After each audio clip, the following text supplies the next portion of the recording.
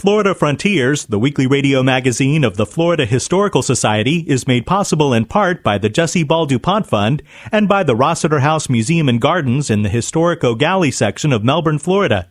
It's also made possible by Florida's Space Coast Office of Tourism, representing destinations from Titusville to Cocoa Beach to Melbourne Beach.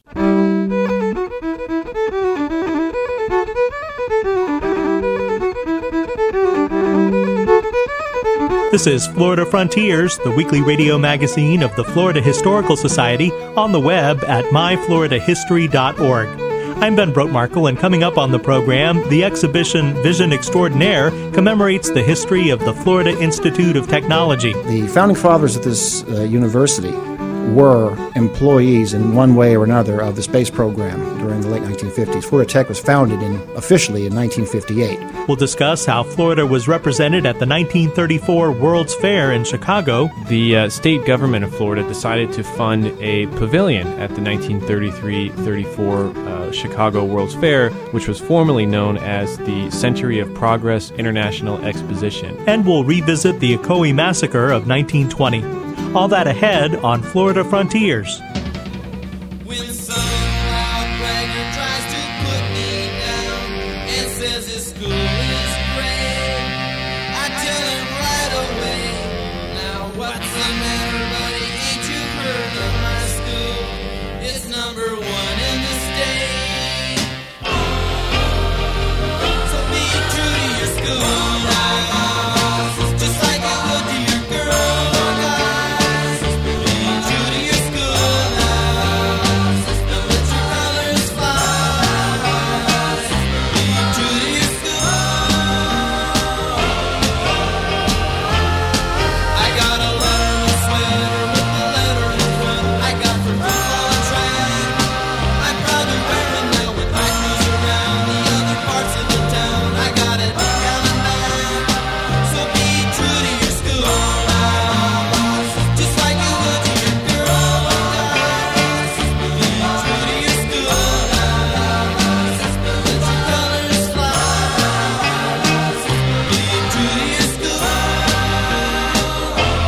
From its modest origin 55 years ago as the Brevard Engineering College, the Florida Institute of Technology has grown into a major institution of higher learning.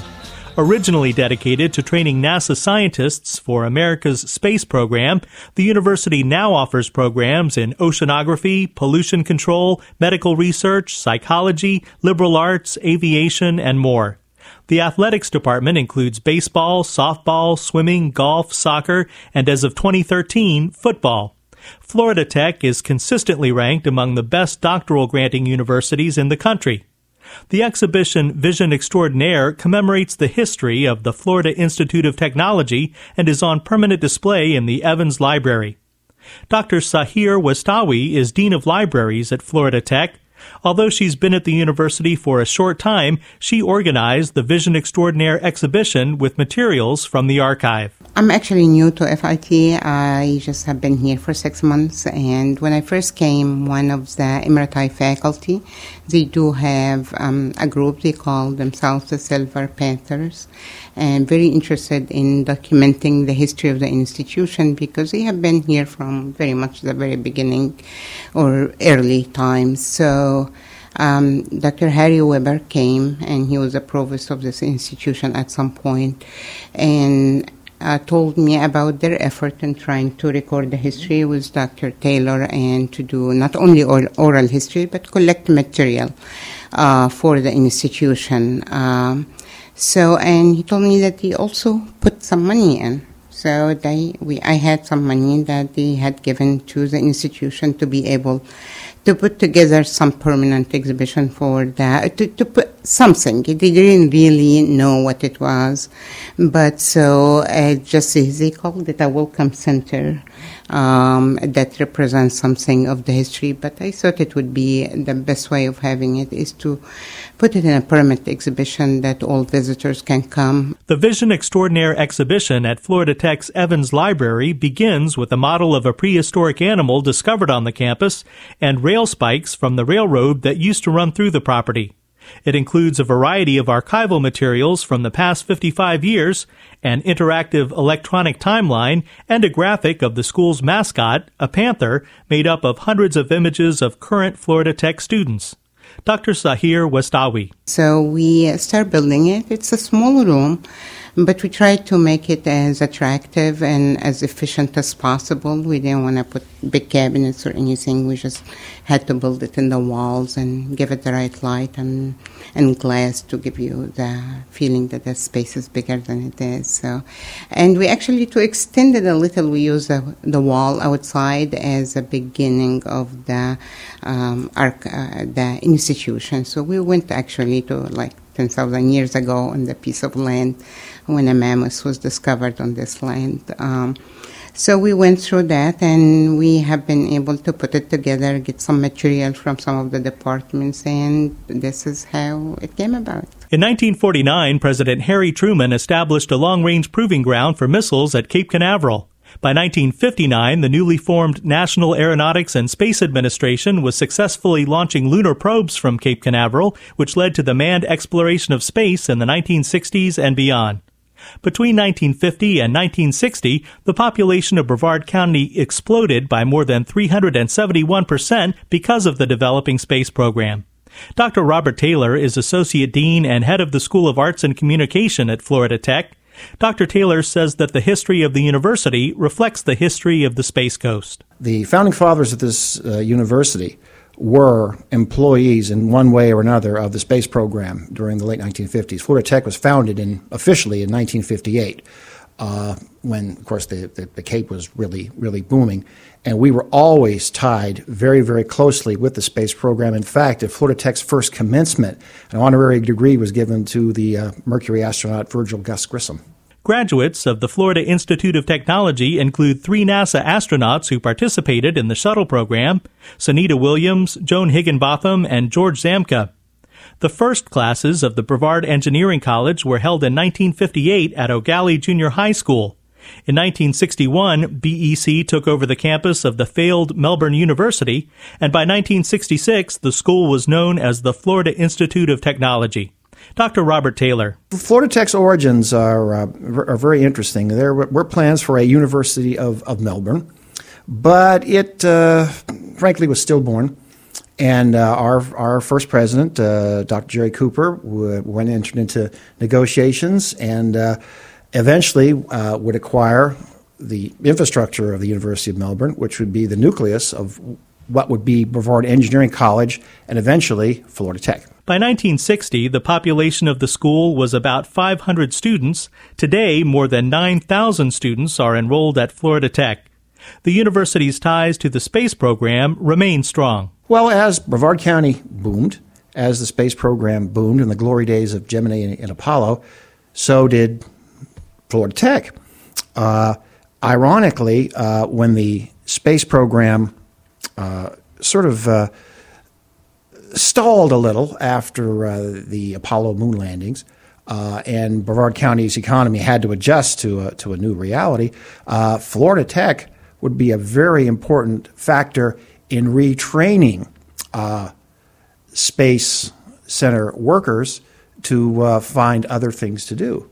So it was very helpful in helping Brevard County adjust to new economic realities, as it is today. The electronic timeline that is part of the Vision Extraordinaire exhibition highlights the milestones we have been discussing and many more. It can be accessed online at timeline.fit.edu. The timeline shows that in 1970, Melbourne's first schoolhouse was preserved at Florida Tech. After seeing the Vision Extraordinaire exhibit at Evans Library, visitors can go to the botanical garden adjacent to the library to see the one-room schoolhouse. It is located in the University's Botanical Garden, right next to the Evans Library.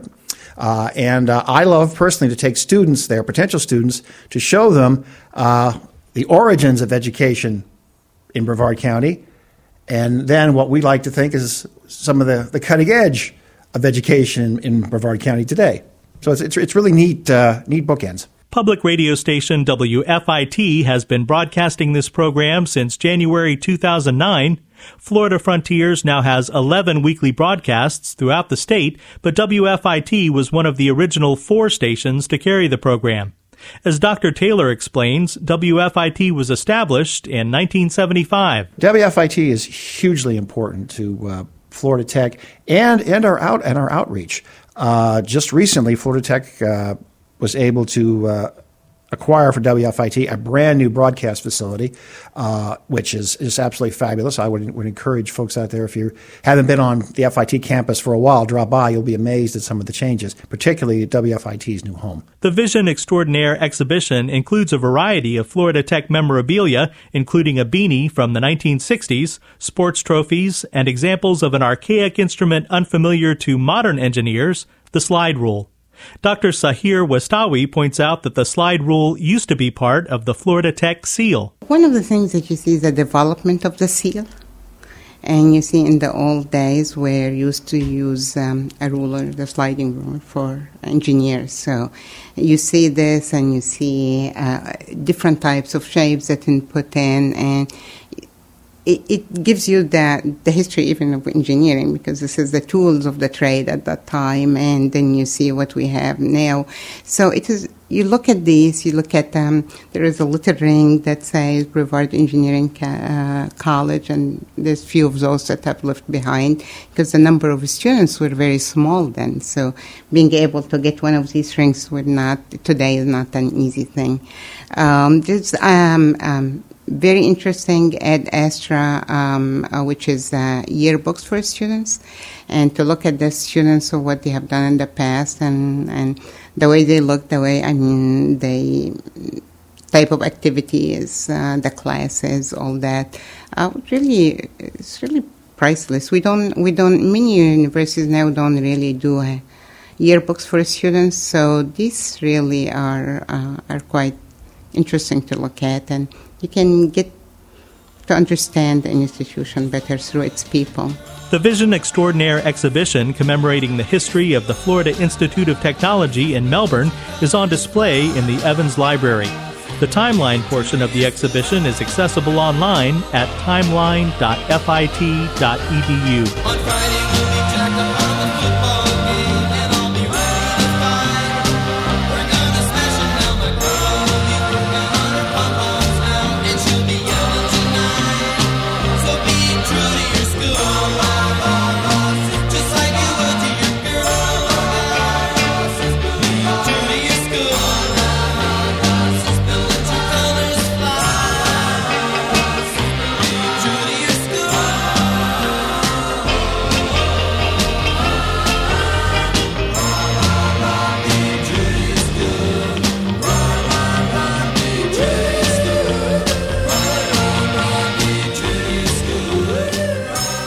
This is Florida Frontiers, the weekly radio magazine of the Florida Historical Society. I'm Ben Brotmarkle. In addition to our weekly broadcast on WFIT Melbourne, you can hear Florida Frontiers on other great public radio stations, including WMFE Orlando, WUWF Pensacola, WJCT Jacksonville, WUFT Gainesville, and WQCS Fort Pierce. You can listen to archived editions of Florida Frontiers anytime at myfloridahistory.org. While you're there, click on the Join Now button to get our journal, the Florida Historical Quarterly, our newsletter, the Society Report, and much more. That's myfloridahistory.org. It's a world of laughter, a world of tears. It's a world of hopes and a world of fears. There's so much that we share that it's time we're aware. It's a small world after all. It's a small world after all. It's a small world after all. It's a small world after all. It's a small world. Brothers Robert B. Sherman and Richard M. Sherman wrote the song It's a Small World to accompany Walt Disney's Children of the World exhibition at the 1964 World's Fair in New York. That display lives on at the Magic Kingdom in Orlando. Ben DiBiase is Director of Educational Resources for the Florida Historical Society, and he says that 30 years earlier, at the World's Fair in Chicago, Florida was well represented. Yeah, that's right. The state government of Florida decided to fund a pavilion at the 1933-34 Chicago World's Fair, which was formerly known as the Century of Progress International Exposition. And the goal of this exposition was to celebrate 100 years of Chicago history, but also look at world innovations in new technology, new construction methods. And the state of Florida wanted to promote tourism, but also promote Northerners to move down to the state. So as a result, they designed this elaborate Florida pavilion to highlight some of the more interesting aspects of life, climate, and new technologies in Florida. Now, in the Library of Florida History Archive, there's a collection of photographs of the Florida Pavilion at the World's Fair. Yeah, that's right. We've got this great photo album of about 36 original black and white, large format, 8x10 photographs that depict this Florida pavilion. And many of the photographs show large crowds walking through the elaborate gardens. And the gardens displayed, of course, indigenous plants or a lot of palm trees, native Florida wildflowers, but also these statues of different Florida figures. Inside the pavilion, we have some photographs of a panoramic view of these really beautifully done paintings of different Florida history scenes. We have conquistadors, looks like meeting with Native Americans, and they're very large pictures. We're not sure who the artist was, but it looked like it was really quite an operation. It took quite a bit of time to develop and plan this exposition and then ship everything up to Chicago. But in most of the photographs, we see a large crowd. There are also some tour guides who are guiding people through the gardens and through the Expo Pavilion Center. As part of the Florida presence at the World's Fair, there was actually a new building that was constructed adjacent to the pavilion. That's right, and looking at it now, it doesn't look like much. It sort of looks like an old house, but it was actually what was called the Florida Tropical House, and it was designed by a now famous Miami architect by the name of Robert Law Weed, who was famous in what we call the modernist style of architecture. And he designed this Florida Tropical House, again, to highlight some of the new and emerging construction methods that were being used in newer home constructions for this modernist style in South Florida. And what he tried to do was integrate not only new construction methods that were designed specifically for Florida homes, but also integrate a lot of material that would have been developed and manufactured in Florida, including Florida travertine, clay that was found in Florida for the roof. He also found limestone that, of course, is natural to Florida, and some aggregate materials to develop this new material called Portland cement, which is now very common and used throughout most homes in Florida. But the idea was to create this large kind of open floor plan, lots of windows, because we have to remember this is, again, before the advent of air conditioning, so they had to keep that in mind when designing these homes. And they built this entire structure up in Chicago. What's fascinating about this particular structure is that in 1935, when the World's Fair was being dismantled, they were taking all of these pavilions down. A developer decided to buy some of these interesting new homes, including the Florida Tropical House. So the entire house was disassembled and then moved to what's now called the Homes of Tomorrow exhibit, which is it's now actually protected as a historic site in Beverly Shores, Indiana, on the shores of Lake Michigan. So the Florida House still exists today. It's currently being renovated. So if you're ever driving through Beverly Shores, Indiana, you can visit this Florida Tropical House. Well, great. Well, I understand that July 20th was Florida Day at the Chicago World's Fair in 1933. That's right, and as I said earlier, the whole idea of this project was to try and attract visitors to Florida and to promote Florida. It was really a great way to booster tourism in Florida. So the governor at the time, Dave Schultz, traveled to the exhibit. He actually visited a few times, but he decided to come in July of 1933, and the fair then decided to designate July 20th as Florida Day. And many people probably don't remember it now. We don't really celebrate it now, but I think we should bring it back. We'll make July 20th Florida Day. All right. Thanks, Ben. Sure. Thank you. Ben DiBiase is Director of Educational Resources for the Florida Historical Society. It's a world of laughter, a world of tears. It's a world of hopes and a world of fears. There's so much that we share that it's not we're aware. It's a small world after all. It's a small world after all. It's a small world after all. It's a small world after all. It's a small, small world. It's a small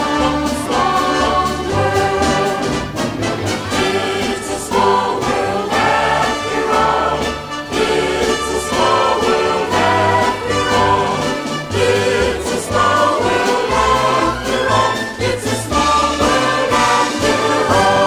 after all. This is Florida Frontiers. 1920 was a difficult year for race relations in Florida. As Robert Casanello from robertcasanello.com reports, tensions came to a head with the Ocoee Massacre. There was a campaign throughout Florida to register blacks to vote, to get them involved in elections, which was quite horrifying, I think, to the Jim Crow South and to Jim Crow Florida. And so there is a worry there that perhaps blacks are getting a little out of their place politically as well as economically. That was Dr. Claire Strom, Repetti Tronzo Professor of History at Rollins College. She was speaking to us about the 1920 presidential election in Florida. This was an important election in the Sunshine State. Dr. Strom tells us why this election was so important. I think that there was a great sense in 1920 of change. World War I had ended, and 1919 had not been a good year for anyone, really. But there had been African Americans in the military during the war, although in limited numbers. Women had got the right to vote in 1920. This is the first election they can vote in. So I think that there was a sense among sectors of the population that perhaps they could effect change, perhaps they could make a difference. And the Republican Party, which had so long been not present in the South, was putting money into voter registration drives, into trying to get African Americans signed up to vote. So I think there was a sense that perhaps this was an election when change could be effected. Throughout Central Florida, this specific election will always be tied to the Ocoee riot, or massacre as some contemporary accounts called it. Dr. Strom researched the Ocoee riot and the subsequent lynching of July Perry, which all started on Election Day 1920. Both July Perry and Mose Norman were specifically targeted, while the entire black population of Ocoee eventually became embroiled in an evening of racial violence. Dr. Strom tells us what role economic factors played in the riot. I think one of the patterns that my student Carly Hoffman and I identified was that in 1920, blacks in Ocoee, or at least a significant number of blacks in Ocoee, were doing fairly well economically. And obviously in the Jim Crow South, this was not something that was looked upon favorably by the white community. Blacks, especially the two in question, were leading labor gangs in the orange groves. They owned their own property, including an orange grove. One of them had a car. They owned their own homes. So this was perhaps getting above their station. And I think the other thing, too, is at this time, although we associate the Depression with the 30s, certainly rural communities in America were slipping into depression as early as the 20s, as early as 1920. So you can imagine a white community that's, probably a little economically unstable, very concerned about where the economy is going, and then confronted with African Americans who are prosperous. So I think there was definitely this economic edge in the community. In 1998, an Orange County group known as Democracy Forum held a meeting and discussed the history of Ocoee. This was part of a public conversation about whether the event in Ocoee amounted to a riot or a massacre. Contemporary accounts used both words, but scholars and local residents believed these words had different meanings and transmitted very different things about the past. Although collective memory is frequently open to questions and interpretations, as well as rooted in the present as much as the past, some of the specific facts of Ocoee are still shrouded in mystery. Dr. Strom explains the problems she encountered examining records from the time. Well, I think there are a couple of challenges in detailing any kind of race riot that took place in the 20s, and there were a number, and the problems are similar in Ocoee to other race riots. One is that it seems that records were purposefully destroyed. So, for example, we have information that from the Orlando Sentinel that 78 African Americans were registered to vote in Ocoee. But when we went to the voter registration records from 1920, the ledgers only listed 3 people as registered to vote. This was found out pretty shortly after the riot. The NAACP sent someone down to investigate the riot, and a guy named Walter White, and White surmised that someone had tampered with the election records. So we don't really know when the people, the African Americans, claimed that they had registered to vote. We have no evidence if that was true or not because we don't have the records. Records tampering is not the only difficulty to understand fully what happened election night 1920 in Ocoee. Important details have been completely lost to history, as Dr. Strom described for us. Another of the problems that we face is determining casualty numbers. The numbers that are on record vary between 3 and 300, so it's a wide variance. Part of that is that officials at the time, authorities at the time, didn't investigate, or if they did investigate, didn't write anything down. All of the African Americans in Ocoee left and didn't want their names associated with Ocoee after this because of the possibility of retribution. So there was no discussion from them until years later, I mean half a century later, when this was investigated more thoroughly. Bodies were never found. The White account at the time was that there were 3 victims. Walter White from the NAACP recorded about 30 that he could document that were killed. Subsequent numbers from the African Americans are much higher. So it's very difficult to actually piece together the whole story when you're dealing with something that was so problematic at the time and remained problematic in the years following the event. In 2010, Dr. Paul Ortiz from the University of Florida was the keynote speaker at the Ocoee Martin Luther King Day celebration. Upon reflection of that experience, Dr. Ortiz wrote that he believed the stories of the riot were still incomplete. Although the history of what happened to the black residents of Ocoee were hushed throughout the 20th century, he was happy to see the city finally come to terms with the past. We may never learn all the specific details about the Ocoee riot, but that shouldn't keep us from exploring its lessons and the lessons of difficult histories that are the patchwork of our shared past. I am Robert Casanello with Florida Frontiers. You've been listening to Florida Frontiers, the weekly radio magazine of the Florida Historical Society. Please join us right here again next week, and until then, visit us on the web at myfloridahistory.org to read our Florida Frontiers blog. To get our daily posts today in Florida history, just like us on Facebook at Florida Historical Society. Have a great week. I'm Ben Brotemarkle.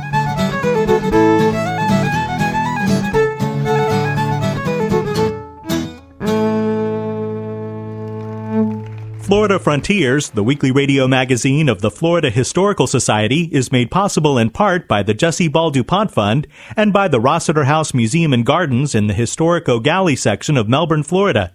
It's also made possible by Florida's Space Coast Office of Tourism, representing destinations from Titusville to Cocoa Beach to Melbourne Beach.